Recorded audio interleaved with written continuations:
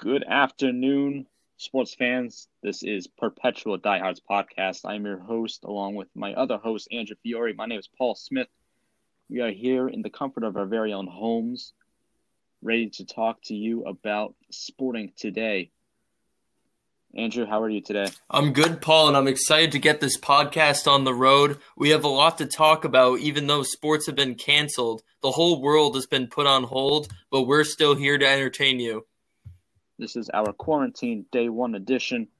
We have a week and really a bunch of months to talk about. I don't know an hour to do it in, so let's get going. A little bit about ourselves. This is episode 1. Obviously, this is a new thing for both of us in the sense of podcasting. I live in Washington, D.C. when times are normal. I'm a sophomore in college. I'm a history major, but I've really fallen in love with radio, and I host a weekly show called Titletown Radio on all 4 Boston sports: Sox, Pats, Celtics, and Bruins. And ever since the coronavirus has hit, came back home to Rhode Island, been doing online classes. And Andrew was the one who reached out to me a week ago asking, hey, do you want to do a sports podcast, keep things going while we're in quarantine? And it's fantastic. This is a way to keep ourselves going. Sports is really the one thing that unifies us, that I am able to turn to in times of crises, and we can't even do that anymore. So I'm excited to get going. Obviously, being in Rhode Island, huge Sox, Pats, Celtics, Bruins game fan, and so that'll be my bias. Although we'll be covering all 4 major sports and teams all around the league, and that's really all I got. Andrew, if you want to tell us about yourself. Well, Paul, you couldn't have put it better about how sports is such a unifying force. But yeah, I am also from Westerly, Rhode Island. Of course, big New England fan, except in baseball. I am a diehard New York Mets fan, and I am proud of it. Despite the fact that... Yeah, Andrew. Go ahead. Explain that a little bit. Well, I get asked this a lot. If my family's from New York, which we're actually not. My dad started rooting for the Mets because they were the lovable underdog back in the 70s, and he became an even bigger fan during the 86 season, which, of course, Paul, you as a Red Sox fan, must know about. Crushing. I wasn't even born yet. It was crushing. Well, he just raised me right. He raised me a Mets fan, and I just grew up and loved baseball, and I love my team, the Mets. But I'm also a big Pats, Bruins, Celtics fan, as I mentioned. I, like the rest of you New Englanders, devastated to see Tom Brady go, devastated to see the Bruins losing last year in the Blues series. But, yeah, those New England teams, they keep us going and they keep us unified. They're great teams to watch. And this is maybe one of the worst years that Boston's had in a while. Look, the Red Sox didn't have a great year last year. The Patriots got out in the divisional round playoffs, and then immediately, the wild card round. Didn't even make the divisional round. That's right. And then lost the greatest quarterback of all time. Here's the thing. As a Mets and Patriots fan, I have an interesting perspective. I am a fan of one of the greatest dynasties of all time, so used to win the division year in and year out. But then I'm also the fan of a team that's won one division in 10 years. So, I get a good perspective of it. And, I'm not convinced yet that the Patriots are done making the playoffs. They still definitely have a shot at the division, if not that, the wild card game this year, if there is a season. Either. I think Belichick. There's a huge debate that who's the real mastermind behind the team. Is it Belichick or Brady? And for once, we'll finally get a chance to see what the case really is. We've got Belichick on his own without Brady. And besides Brady, who the Patriots really got on offense? That you got a lot of untested receivers.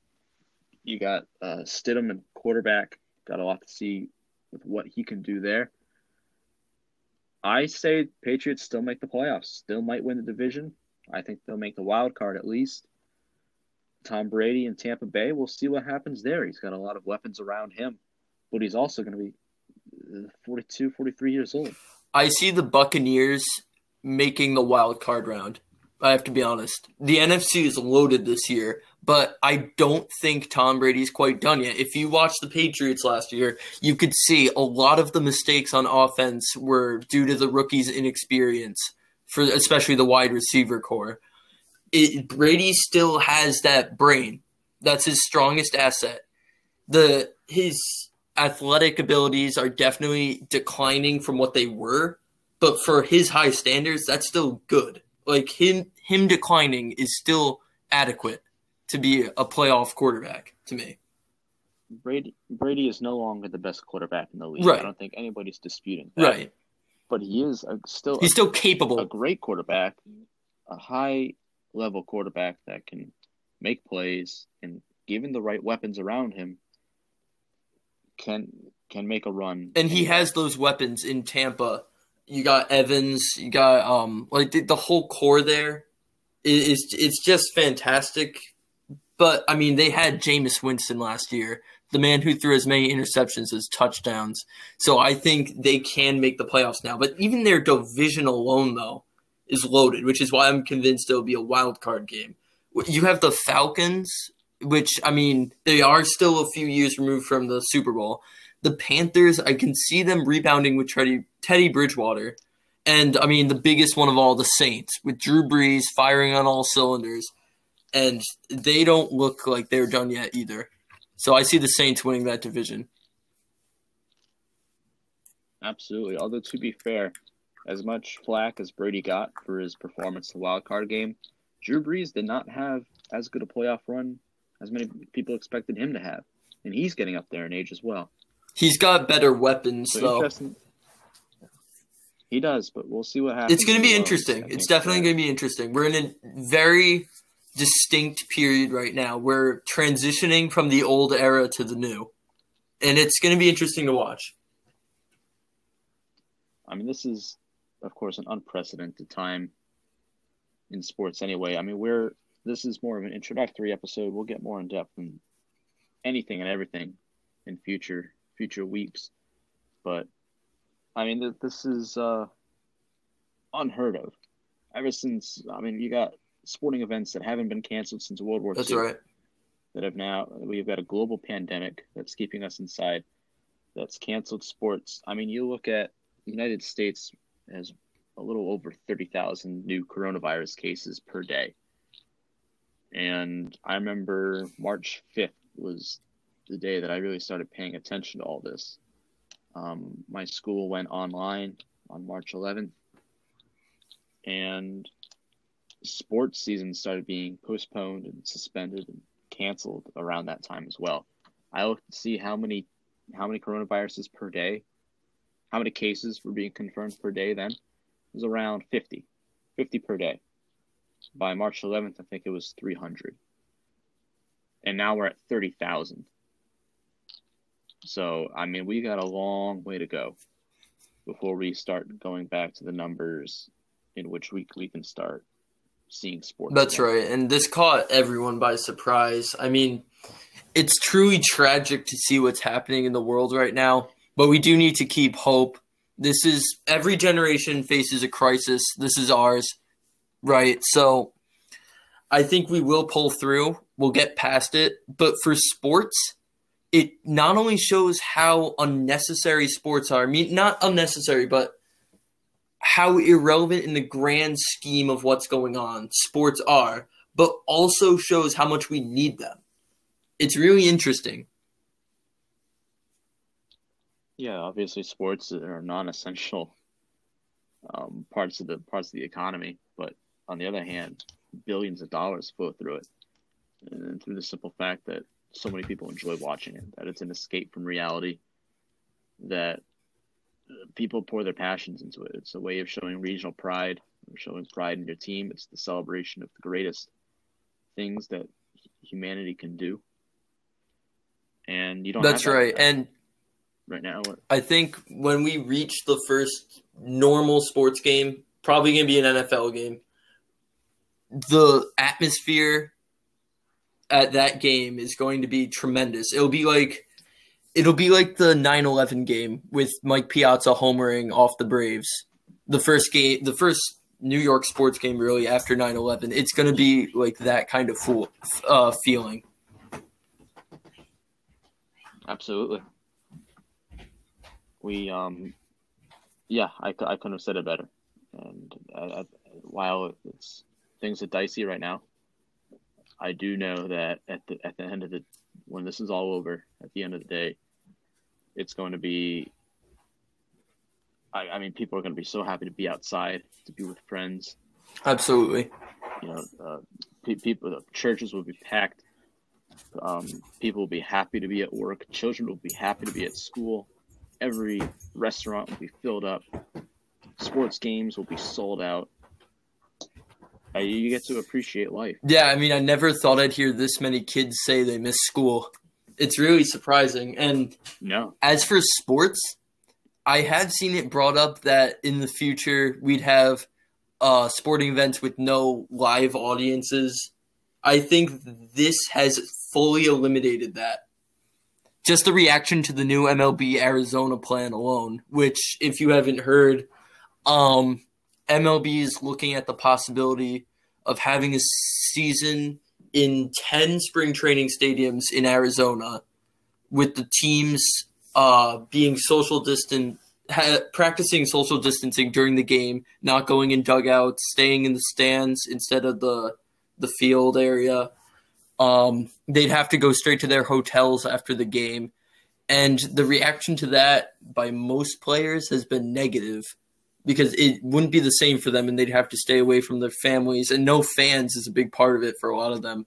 So I don't see a future of audienceless sports anymore because of the reaction right now. Well, we can go into that a little bit. So we'll start off with different sports plans for what's happening here. Baseball, as Andrew said, is looking at a number of different options, one of which is baseball in Arizona. Others is baseball in Japan, where everybody flies to Japan and holds a league there and plays games there. There are ideas being thrown out of a 30-team playoff tournament. There's an idea of throwing out American and National League conferences, not conferences. Yeah. You know what I mean. Different leagues, having a universal DH. Do you get the sense that this is a throwaway season? That baseball has been experimenting with different rule changes, pace of play, different ways to make the game more exciting. Do you see this as a sort of guinea pig, as an excuse for baseball to implement these changes and see how they Well, it's definitely going to be unlike any other season we've seen or probably will ever see. I feel like the league is more focused on just trying to make baseball in general work rather than these specific changes. But they could very well just try out all new rules. Not totally new, but the little changes that you've been hearing about in the past few years. It's possible, but I feel like the focus is more on just making it work. Like the game in general just work, not on the small details right now. Yeah, I mean, and for people that say that baseball has had shortened seasons before, those seasons started out normally. That they were, the seasons shortened by strike in the 90s and so forth. They were going fine, and then they were cut off and ended. Right. And this is different, in which the season never really started. And if we do get baseball this summer, it'll be a catch-up game of a shortened season and then a playoff in a World Series. So slightly different circumstances. I see this as kind of like a sandbox, that baseball has these ideas. There needs to be some sort of change. You're not going to have a 162 game season. That much is almost completely out the window. So you got to look, okay, do we want shortened seasons? How are we going to do this? Are we going to have a conference? Are we going to have one huge league? I've heard talk about grapefruit and cactus leagues, just like spring training. universal DH, which honestly should be implemented anyway, in my opinion. It's again, it's a sandbox, and baseball can do these things without really being blamed. Many people don't really see this shortened season as one that counts anyway. You got Mariano Rivera, greatest closer in history, saying that he doesn't consider it a shortened season true champions, which I find hilarious because the Yankees came into the season as the favorite team to win. And if the Yankees win it all, I'm just going to bring up that quote and say, well, you guys aren't true champions. You didn't play 162 games.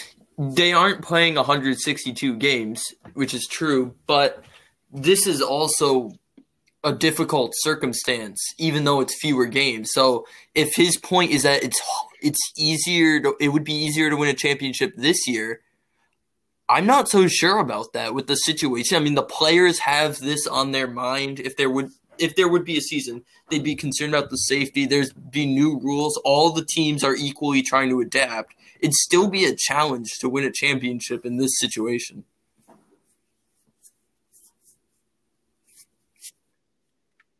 I'm really surprised to see who this affects the most, who's hurt by it, and who's helped by it. I mean, you've got to think that a team like the Yankees, who have issues with longevity in their players, benefit from this, right? That a team that had a record number of players on disabled list last year, players who can't stay healthy, you've got a shorter amount of time by which to stay healthy. Now, and I think that helps them the most. Right.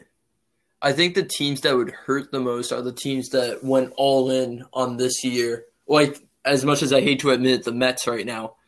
These teams put all the chips in the table, right in the middle, trying to go all in on a playoff push this year, and now there might not even be a season. They hired these free agents, which may never play a game in the uniform, like for the Mets, Marcus Stroman.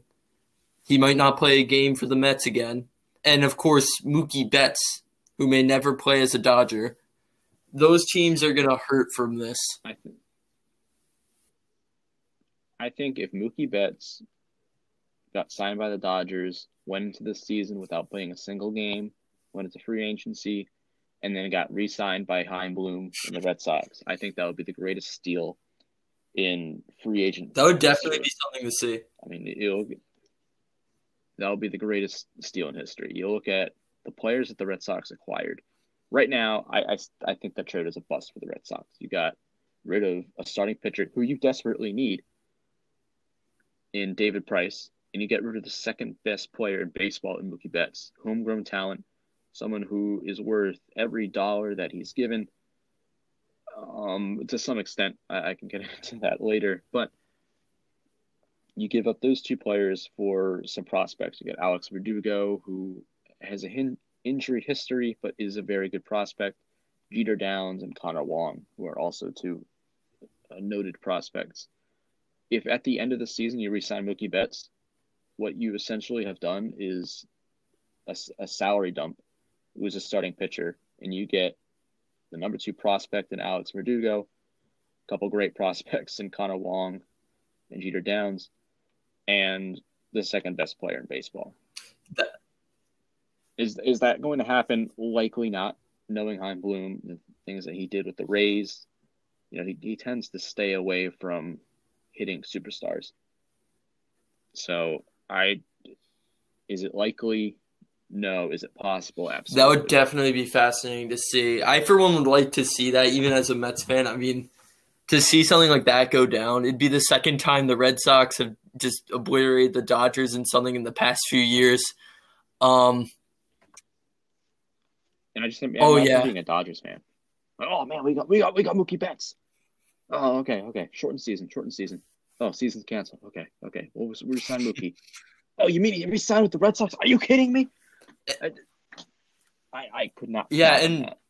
Especially after getting potentially cheated out of 2 championships, the blow would be devastating. I used to not like the Dodgers, and then when the Astros scandal came out, I felt bad for their fans. I'm going to be honest. I feel bad for them.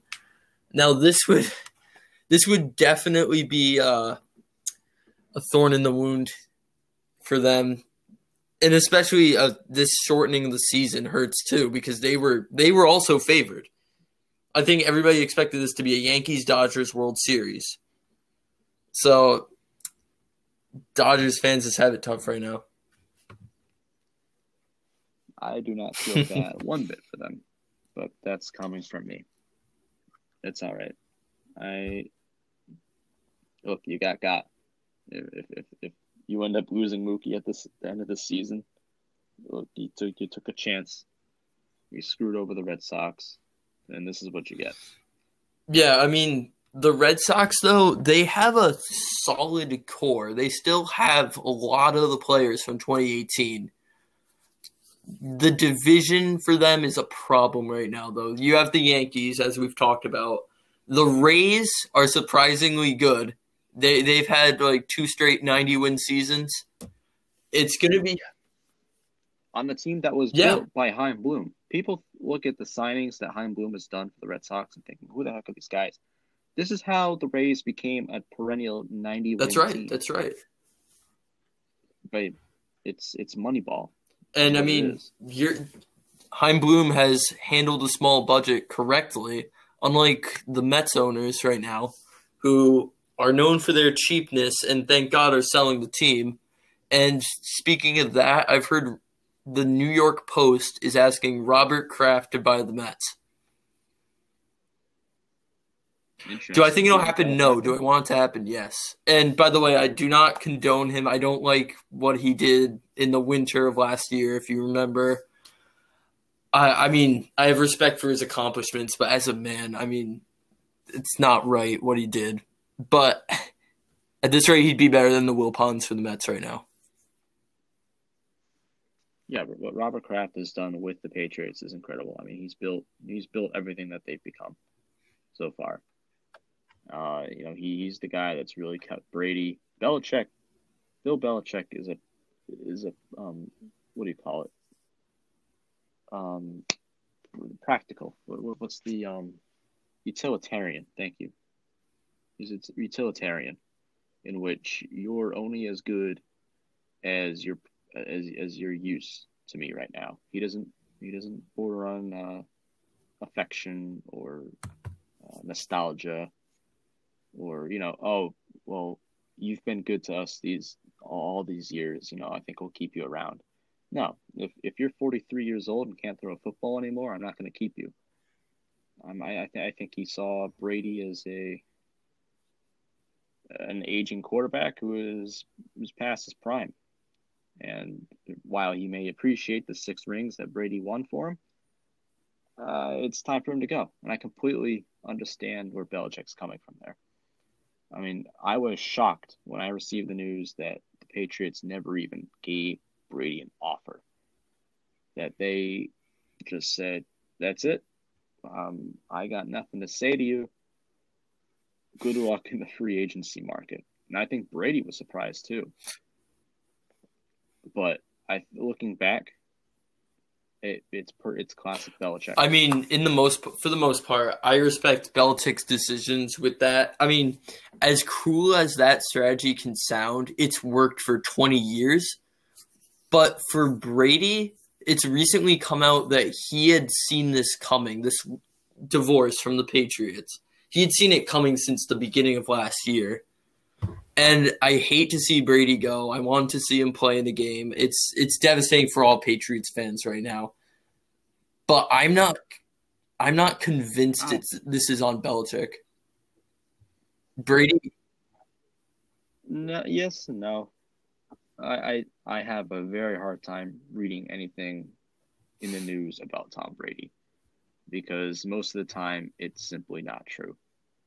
I mean, you go back and all the articles that have been made about him that he's in Tennessee looking at a school for his son.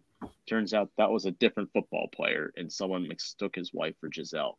He's going to join the Raiders. He wants to be with the Raiders. No, that didn't happen either. Anything. Look, the media feeds off of Tom Brady like a lion with a sheep. It's unbelievable. That is true. That is very true. I mean, look at Deflategate. What do you think caused that to go down?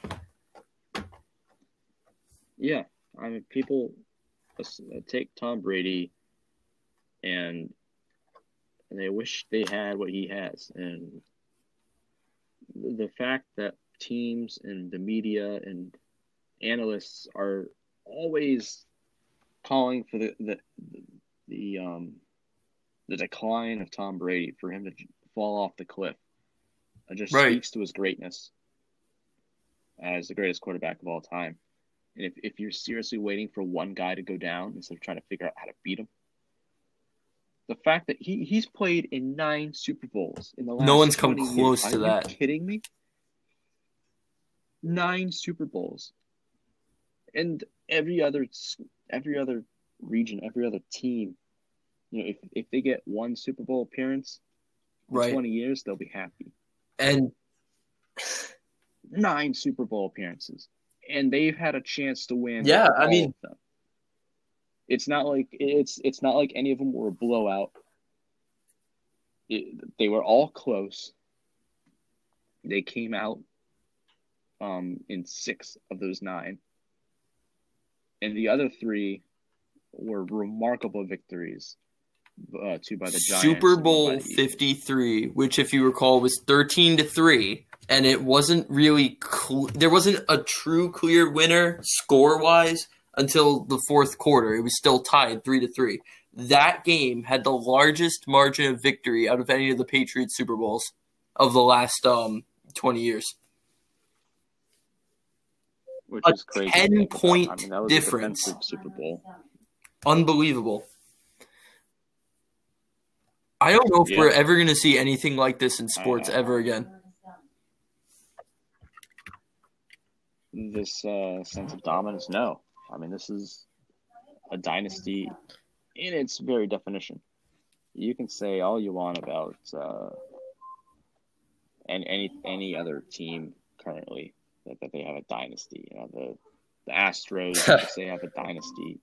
The Giants of the early 2010s could have a dynasty. No, the Patriots of the last 20 years, that is absolutely. And I mean, there's been some debate in the news over the past week or so. People picking the Michael Jordan dynasty over the Patriots. Both won 6 titles, but look at the frame of time of the Patriots' dominance. That's 20 years. That's such a long time in sports context. And for Michael Jordan, I mean, his accomplishments were great, don't get me wrong. And it is incredible that he got 6 titles in as short a time frame as he did. But it's much harder to keep that kind of success over a long period of time than it is in a short period of time. Yeah, under 2 men, really. The past 20 years, those are the only mainstays the Patriots have had. 3. That's right. That's right. Check Brady. And I mean, you can compare this, I guess, to like the Braves of the 90s to 2010s, winning the division every year.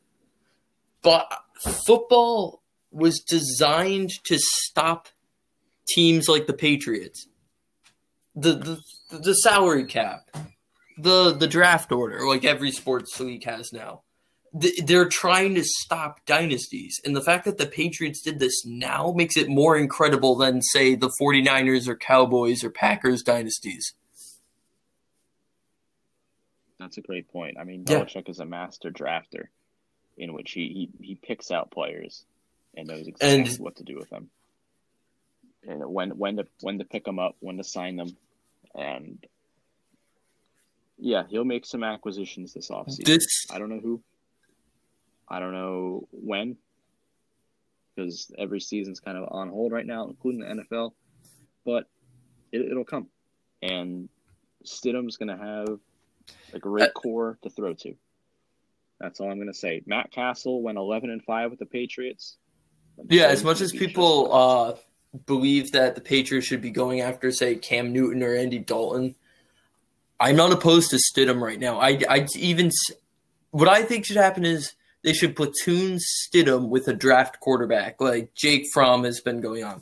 maybe have mostly Stidham. He can be QB1, but have someone like Fromm be the quarterback for like 2 of the first 5 games, maybe. Test him out. See how he is. He probably won't be too good. Stidham had his time backing up Brady. He was able to learn in that time. So keep Stidham as the primary, but also draft a quarterback in case Stidham goes wrong. But I don't think he will. I got to see him live at training camp this past year. He's very mobile. There was a play when like 3 defenders came at him in a blitz. He sprinted to the sideline, threw a touchdown right in time. It was a great play. And you can see it in the preseason too. Very mobile. He's very aware of the pocket around him. I like him so far. I really do. I think we should give him a shot. Mobility is something that the Patriots have not had the quarterback position for 20 years. And the position is evolving. It's a constant evolution. You look at the early pioneers of the rushing quarterback from Cam Newton, Russell Wilson, and now you've got perennial quarterbacks like Lamar Jackson and Pat Mahomes that they feel comfortable running around in the pocket, running side to side, and that just adds an extra weapon for defenses to look out against. Brady was the iconic pocket passer, that he would stay in that pocket as long as necessary, and he had a great offensive line, and that's what helped build his reputation. And he could stand in that pocket all day long, and find a receiver to throw to, and nail the receiver for a perfect throw. And the game is really starting to move past that, and it's a test for Brady in Tampa Bay to see if he can continue being the pocket passer in an increasingly mobile game. And Stidham, I think, is the perfect antidote for that. If he's mobile, he can move around. That's what the Patriots need. They need someone who can roll out of the pocket. I agree. And throw. And it'll be interesting for Belichick to adapt to that, because he spent 20 years with the pocket passer.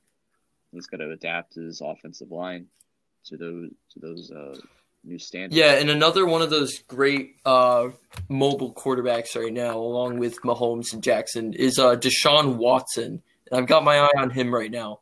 His relationship with the Texans, and this is totally understandable because they're run by Bill O'Brien, who for some reason was just named general manager along with coach. And he's totally incompetent with football. But Deshaun Watson, it seems like he wants out of Houston, and he's going to be a free agent after this year. I think the Patriots are on his radar. Well, I absolutely agree. You look at what Houston's done to their team in the past couple months in free agency. DeAndre Hopkins got traded to the Cardinals in return for a washed-up running back. The fact that you can't remember his name just shows how much of a bad trade it was. David Johnson. Who, a couple of years ago was the best running back in the league. Now we can't even remember the name. Just shows how bad of a trade it was. Yeah. I like to say I should, but I don't. Fantasy football, Andrew.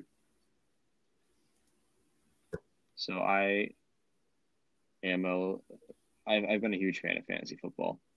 And the first year I did it was 2013.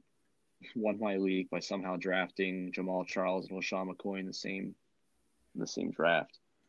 But a couple of years later, I like to define my fantasy football teams as drafting guys who were good 2 or 3 years ago. Like I'll be in the draft and I'll say, oh, David Johnson, he was good last year, and I'll draft him. Julian Edelman, he was good for me a couple of years ago. I'll draft him.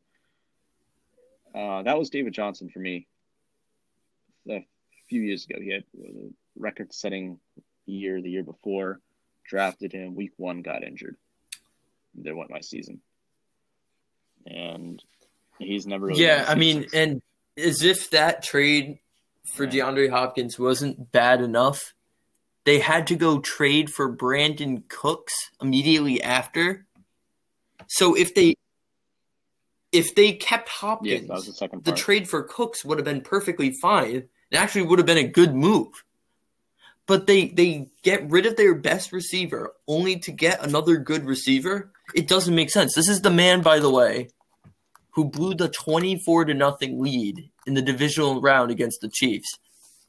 What I can't comprehend how an owner would watch that 24-0 game, see them blow it, and think, you know what, this coach would make a great general manager. I don't understand. No, I'm baffled as to what's going on in Houston. I completely agree that it's completely incompetent. I mean, you get rid of, I'll give you the best receiver in the league right now, in DeAndre Hopkins, and so your top receiver now is Will Fuller, who is a good receiver in of its own. He's a big playmaker, but a good receiver, and then you add Brandon Cooks, something that you simply don't do is you don't trade two players in the same position. You don't. Doesn't make sense. It's just bad business. You don't. Nobody usually takes that anyway. You don't. I'll bring up fantasy football again. If I offered a quarterback for a quarterback, you got to be pretty stupid to accept that. And what's really the point? All you did was, who did the Texans? Not exactly sure. I can check right now though. Yeah, but I mean, if your deal is you gain at the end of the day, you get a slightly inferior wide receiver and a washed up running back, and give up DeAndre Hopkins. I mean, that's I don't know what Houston's doing, but yeah, bottom line, yeah, I agree that Deshaun Watson. And he's not. He's made that clear on Twitter. And I'm interested to see if he'd want to come here. I would love Deshaun Watson as a quarterback. Honestly, he'd be a great successor to Brady. But speaking of Cooks, though, and his former team, the Rams, they are not in a good situation right now either. Just 2 years ago, we were looking at Sean McVay as the new genius of the NFL. And that team is just falling apart, especially with that new logo. Yeah, jeez. Wow. I still refer to them as St. Louis sometimes. I don't know what's going on over there either. But no, I remember, freshman year in college, we had a nice lounge room, and I believe it was one of the primetime games. I can't remember if it was Thursday night or Sunday night or Monday night, but it was one of those days, and it was Chiefs Rams. All-time great. I'm sure you remember that game when it blew the over-under out of the water, and without the game 54-51 final Rams score being in my mind exactly. It was okay, 54-51, and that's what's funny. This is the new football. This is the new NFL, where offense only, no defense whatsoever. And one of those teams was in it. The final score is 13-3. Says a lot. Yeah. And they scored 3 points. That team, the Rams, they looked so good that year. Think about it. They had Cooks. Jared Goff was looking decent at the time. Sean McVay, Todd Gurley, who's now in Atlanta, just fell apart. And that logo, by the way, it's gotten so many bad reactions. I don't mind Is it worse than the Woo I have to tell you, I will never accept that Woo Sox logo. The fact that they're in Worcester is a mistake. I'm never gonna get over that. Oh, is this logo? Is this the one where with the LA and the circular thing? I'm gonna be honest, that looks a little bit. Yeah, it's true. It also looks like a Chargers logo. If I'm being I completely like the honest, color scheme though. I'm gonna have to be yeah, honest. I like those colors, yeah. but that's pretty much what they had before. They just Well, the blue and the blue and the orange are yeah. yeah, that makes sense because they're opposite ends of the color spectrum. So yeah, those colors go well together. But yeah, you kidding me? That Yeah, looks you're like right. It would have been a fine as a Neo Chargers Chargers logo. Just logo. it looks bad as a Rams logo. And the Rams aren't the only team rebranding this year.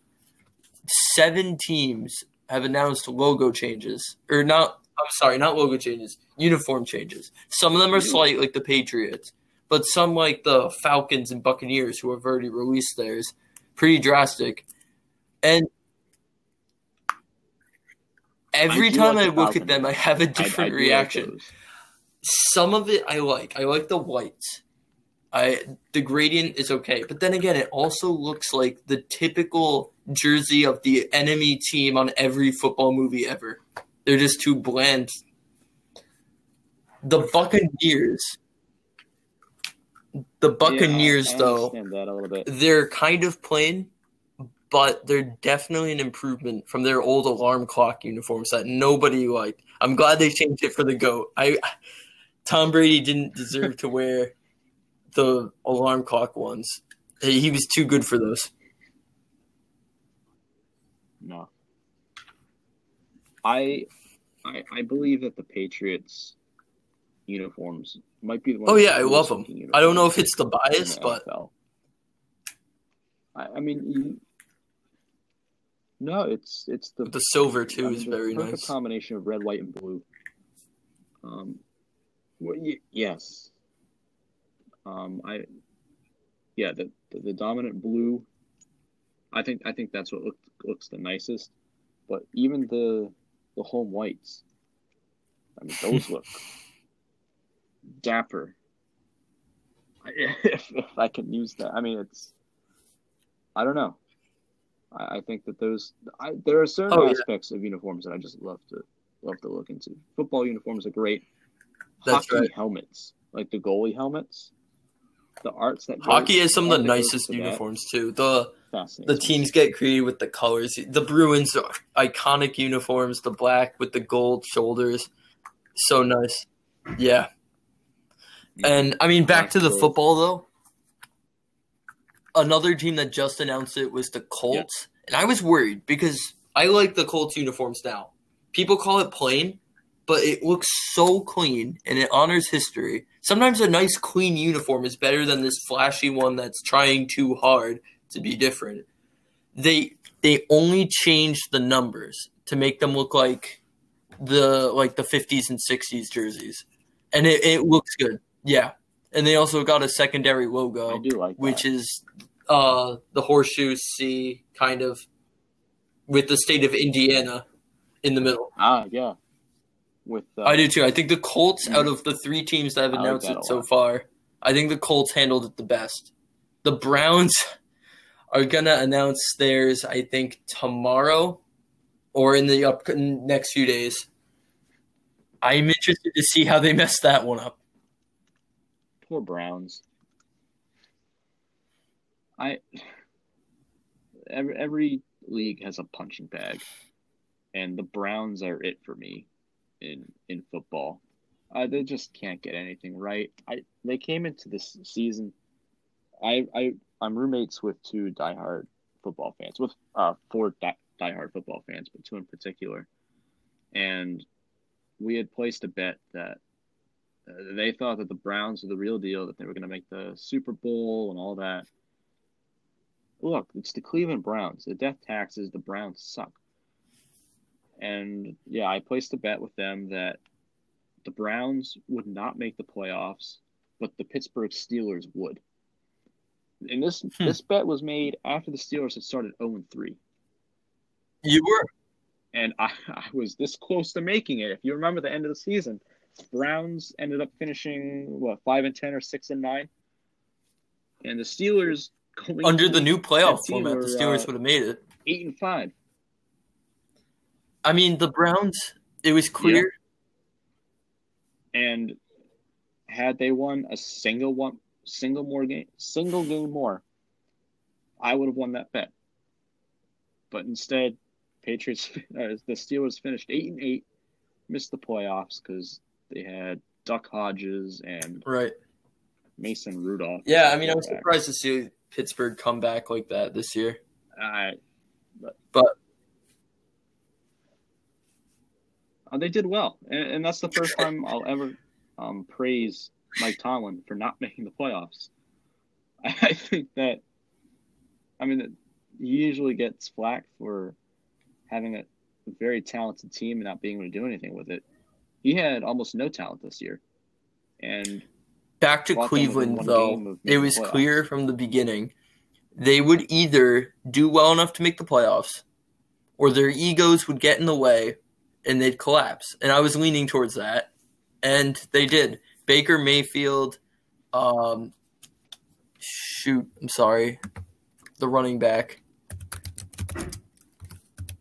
Give me one moment.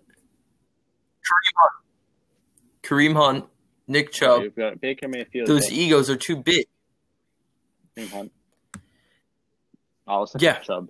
It wasn't going to work. It was clear from the start. It just wasn't going to work. No, there's one thing about talent. You can have all the talent in the world. Look at the Steelers of this past decade with the 3 Bs. Look how that turned out. That was incredible talent. I mean, you had a top tier quarterback in Ben Roethlisberger, the best running back, Antonio Brown. Watching that man's descent is both sad and funny at the same time. He never stops. Every month there's something new. If we remember the 2019-2020 season for anything besides the Chiefs Super Bowl win, it'll be for Antonio Brown. I remember going into August. He was a Raider. You forget that. He was an Oakland Raider.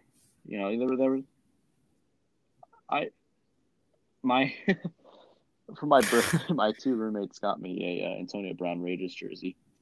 Bought it off of Amazon for $10. It was. I still have it. It's and then that went down the tube, all because of his helmet and cryotherapy injuries. Then he signed with the Patriots. Remember the Patriots started 3-0 or 2-0. They were 8-0 at one point. They were going to go undefeated. I mean, you look at the wide receiving core of yeah, but you look at the wide receiving core that they had at 2-0 and 3-0.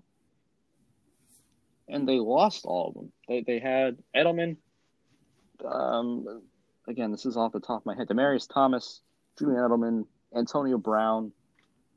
Who else? No, but why do I want to say Brandon Cooks? They didn't have Brandon Cooks. Even they did at one point, but the number of guys that they had.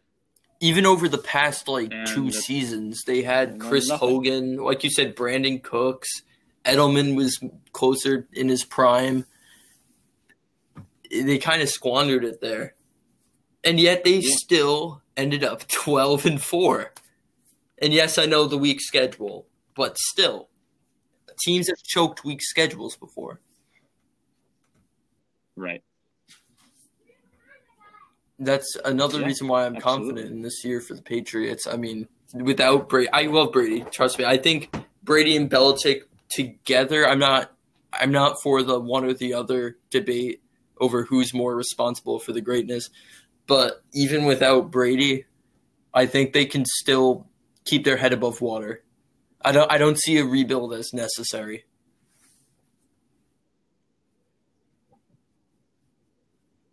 No, I don't think there will be. Right? Yeah. I don't think that's Belichick's mentality.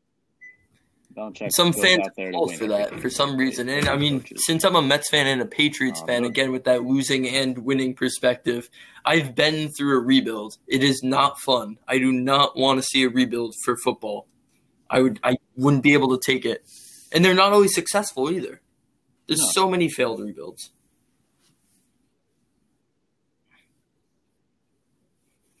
Yeah, it's hit or miss, especially for baseball. Listeners to this show, you'll start to understand that baseball is my Same. sport. I follow all four, but baseball is, I played Yeah, baseball baseball is for also years my number one. and followed it for many years more. But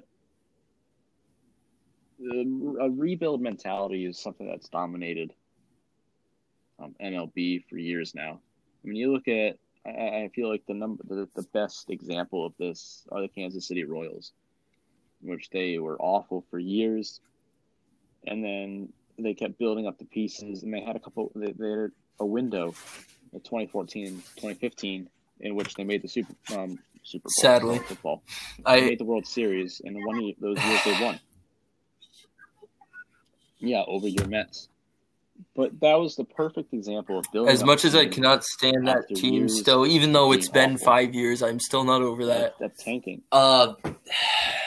This pains me to say, but I do admit the Royals were very successful with their rebuild. They focused on the bullpen, which, I mean, bullpen is crucial. I've watched as a Mets fan. They never seem to have a good bullpen, the Mets. It costs them so much.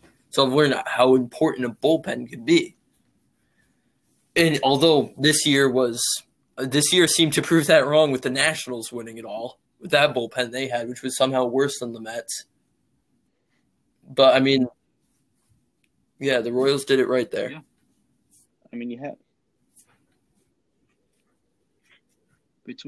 had Alex Gordon, Johnny Gomes, Salvador Perez, all these guys that aren't superstars, but they're good players in their own right. And they won playing small ball. And, I mean, that was a classic team that will go down as, just watching that team after not really following them throughout the season, just going, these guys are good.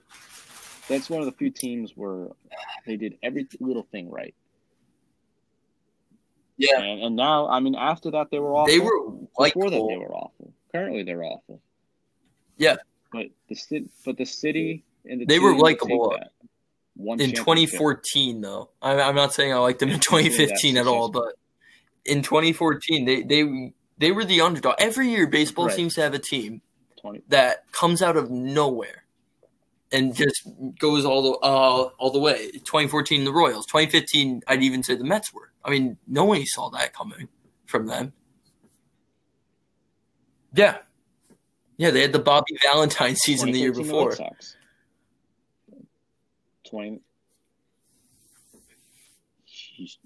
Being a Red Sox fan, you've got you either coming first or last.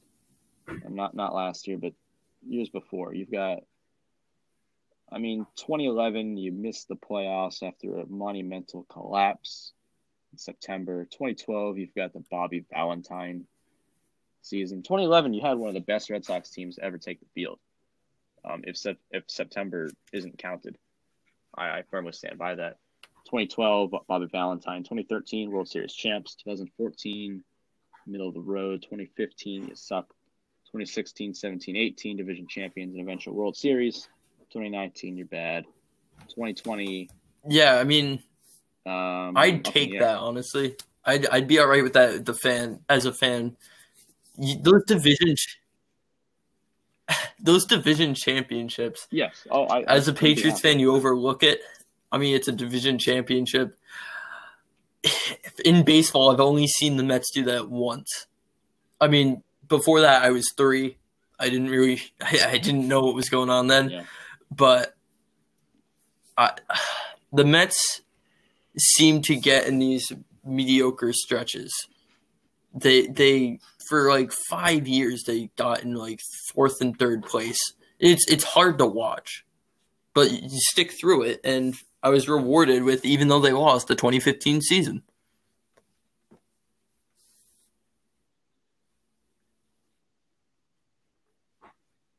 Absolutely. If you take a look, see what the Nationals did last season. Absolutely incredible. When you think about how down 3-1 in that game. They won the wild card. And they were in the wild card game.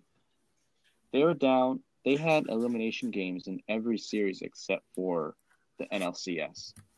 Wild card game, they were down in the 8th inning with 2 outs.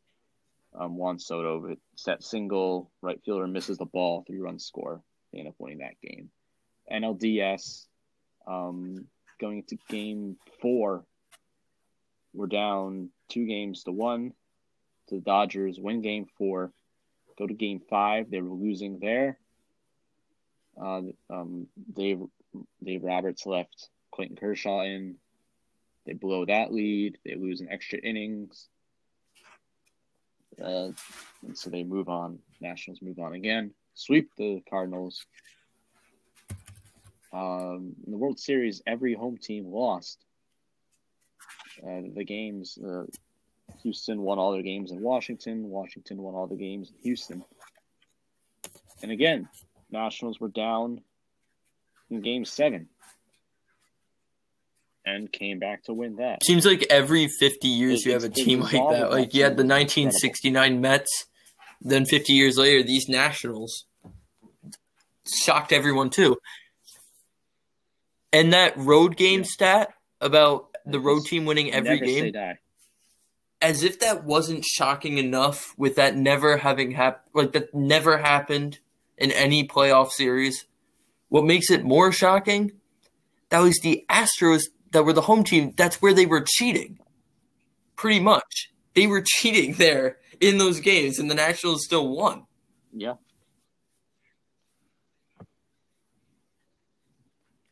Yeah, it's saddening that I feel like the Astros are getting off easy right now in that there's more time between when everybody found out about the cheating scandal and their first home game. You look at spring training, players are getting beamed almost every single game. Baseball is upset with what happened. Fans are upset with what happened. Players are upset with what happened. And, time heals all things. Not only that, but the punishments. Scandal, the greatest some of the bans for 1 year have they stated if there's no baseball, then the bans will be over either way after 2020.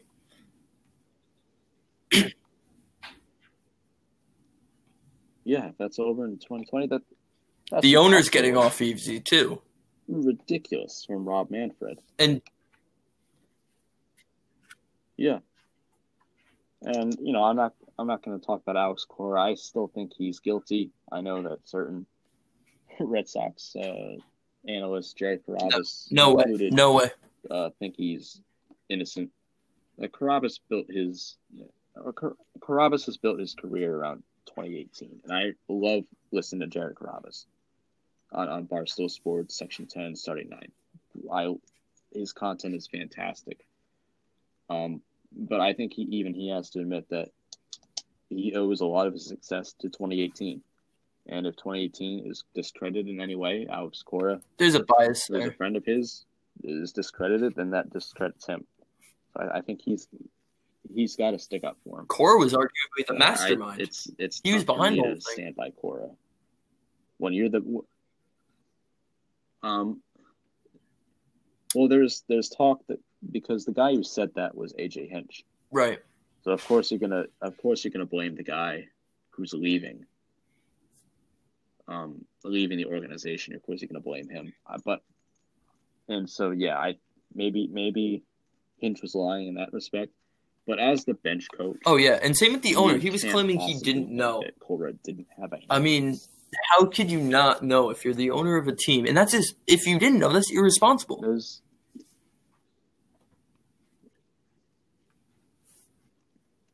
Right. That's you've got AJ Hinch on camera.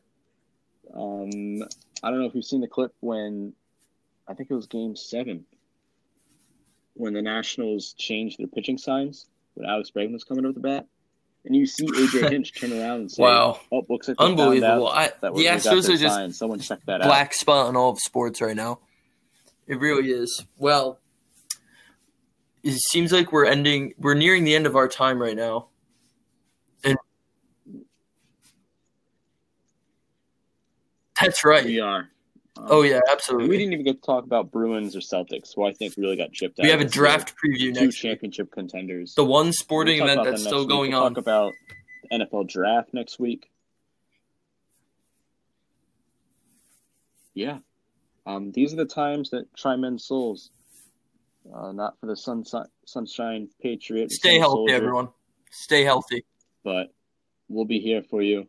And if anything, this is a way to just keep your minds Absolutely. off of coronavirus. And I'm until Andrew we get Fiore. sports back. But until next time, I'm Paul Smith.